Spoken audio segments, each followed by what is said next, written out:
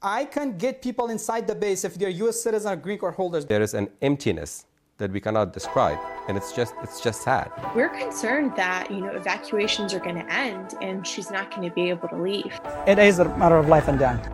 What does it take to get a more in-depth look into the week's top local news stories? The Debrief brings you inside for a one-on-one conversation with our reporters every week, right here, right now. The Debrief. Welcome into The Debrief. I'm your host, Adam Cooperstein. When the final U.S. military plane left Afghanistan, it marked the official end to America's longest war, but it also sparked fear about the prospects of Americans left behind and uncertainty and concerns from Afghans who thought the United States would protect them from the Taliban. So what happens to those Afghan allies now that, after 20 years of support from the U.S., the Taliban is now in charge and they feel unsafe? One of those people is our guest on The Debrief.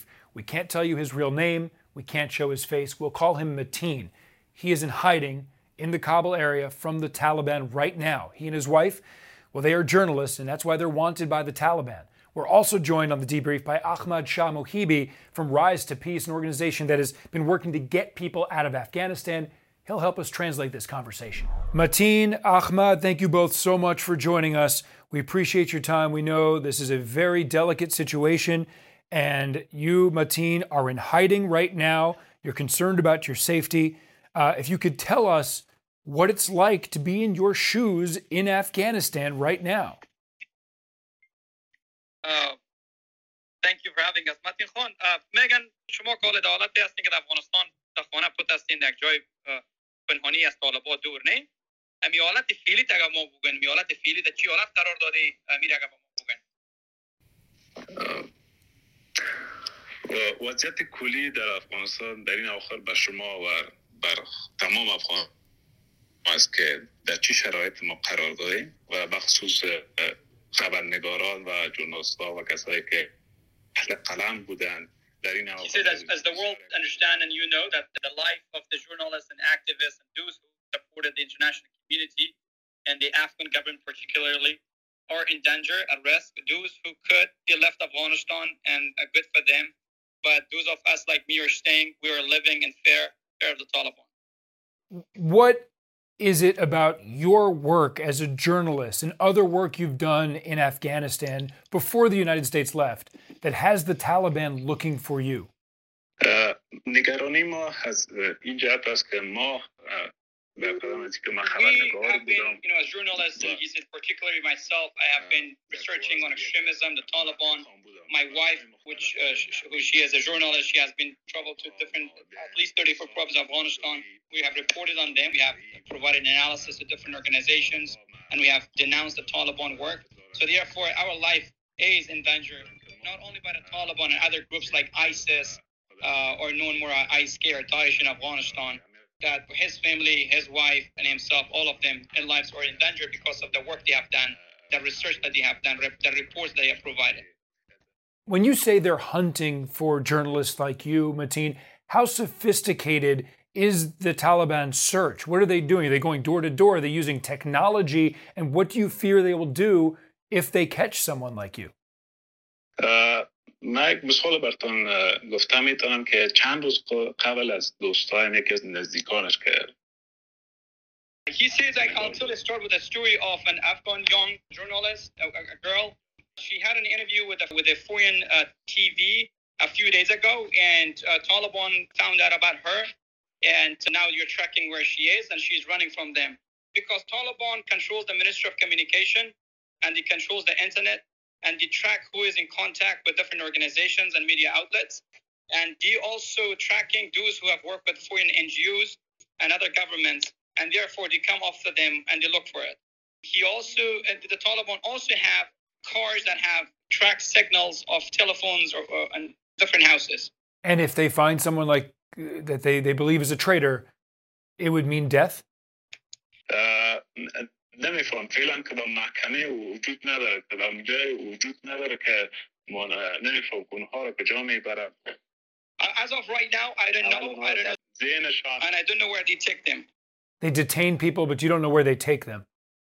اینو میفهمه که یارا بندی میکنن اما نمیفهمه کجا میبرن.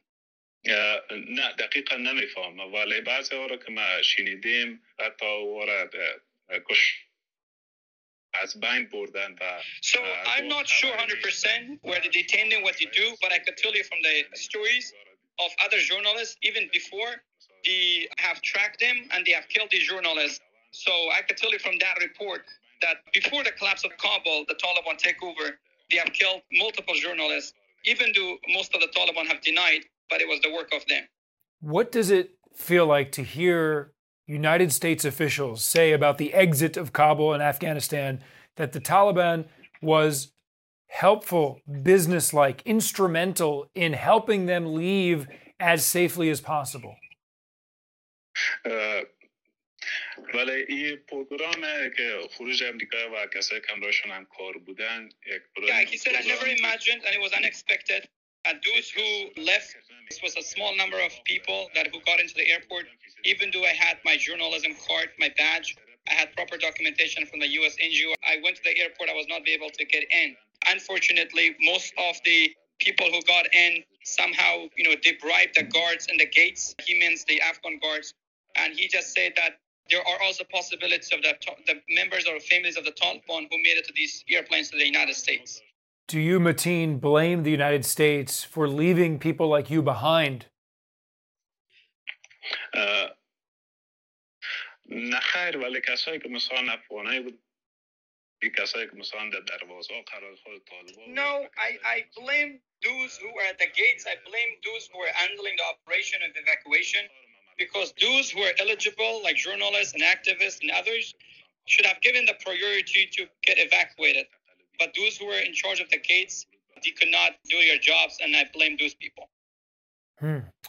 What are your fears, Mateen, about what will happen to your country now that the Taliban is in charge and the United States is gone?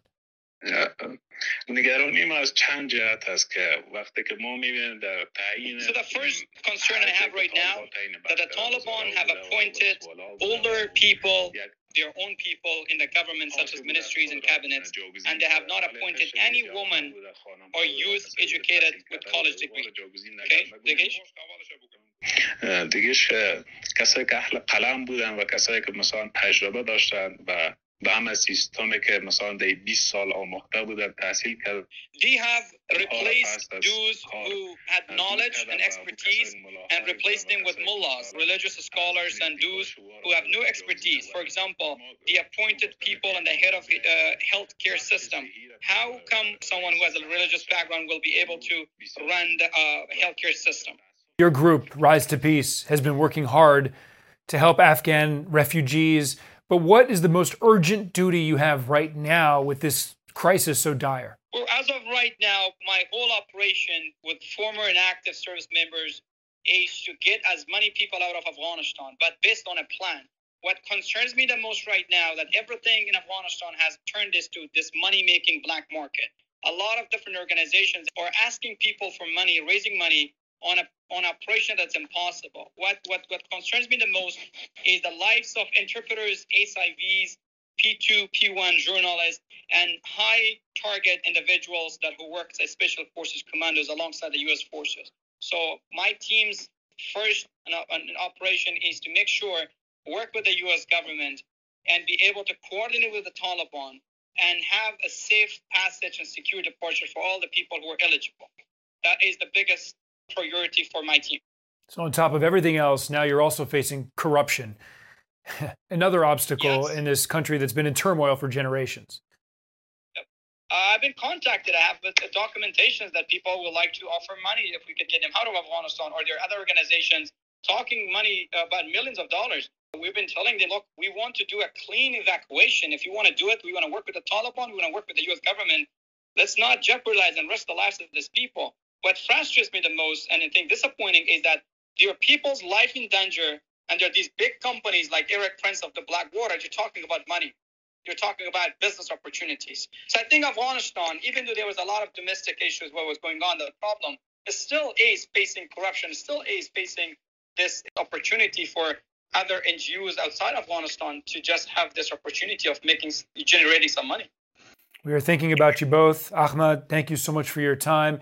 Mateen, stay as safe as possible. We really appreciate you painting this picture for all of us here in the tri-state to better understand what's going on in Afghanistan. Thank you both.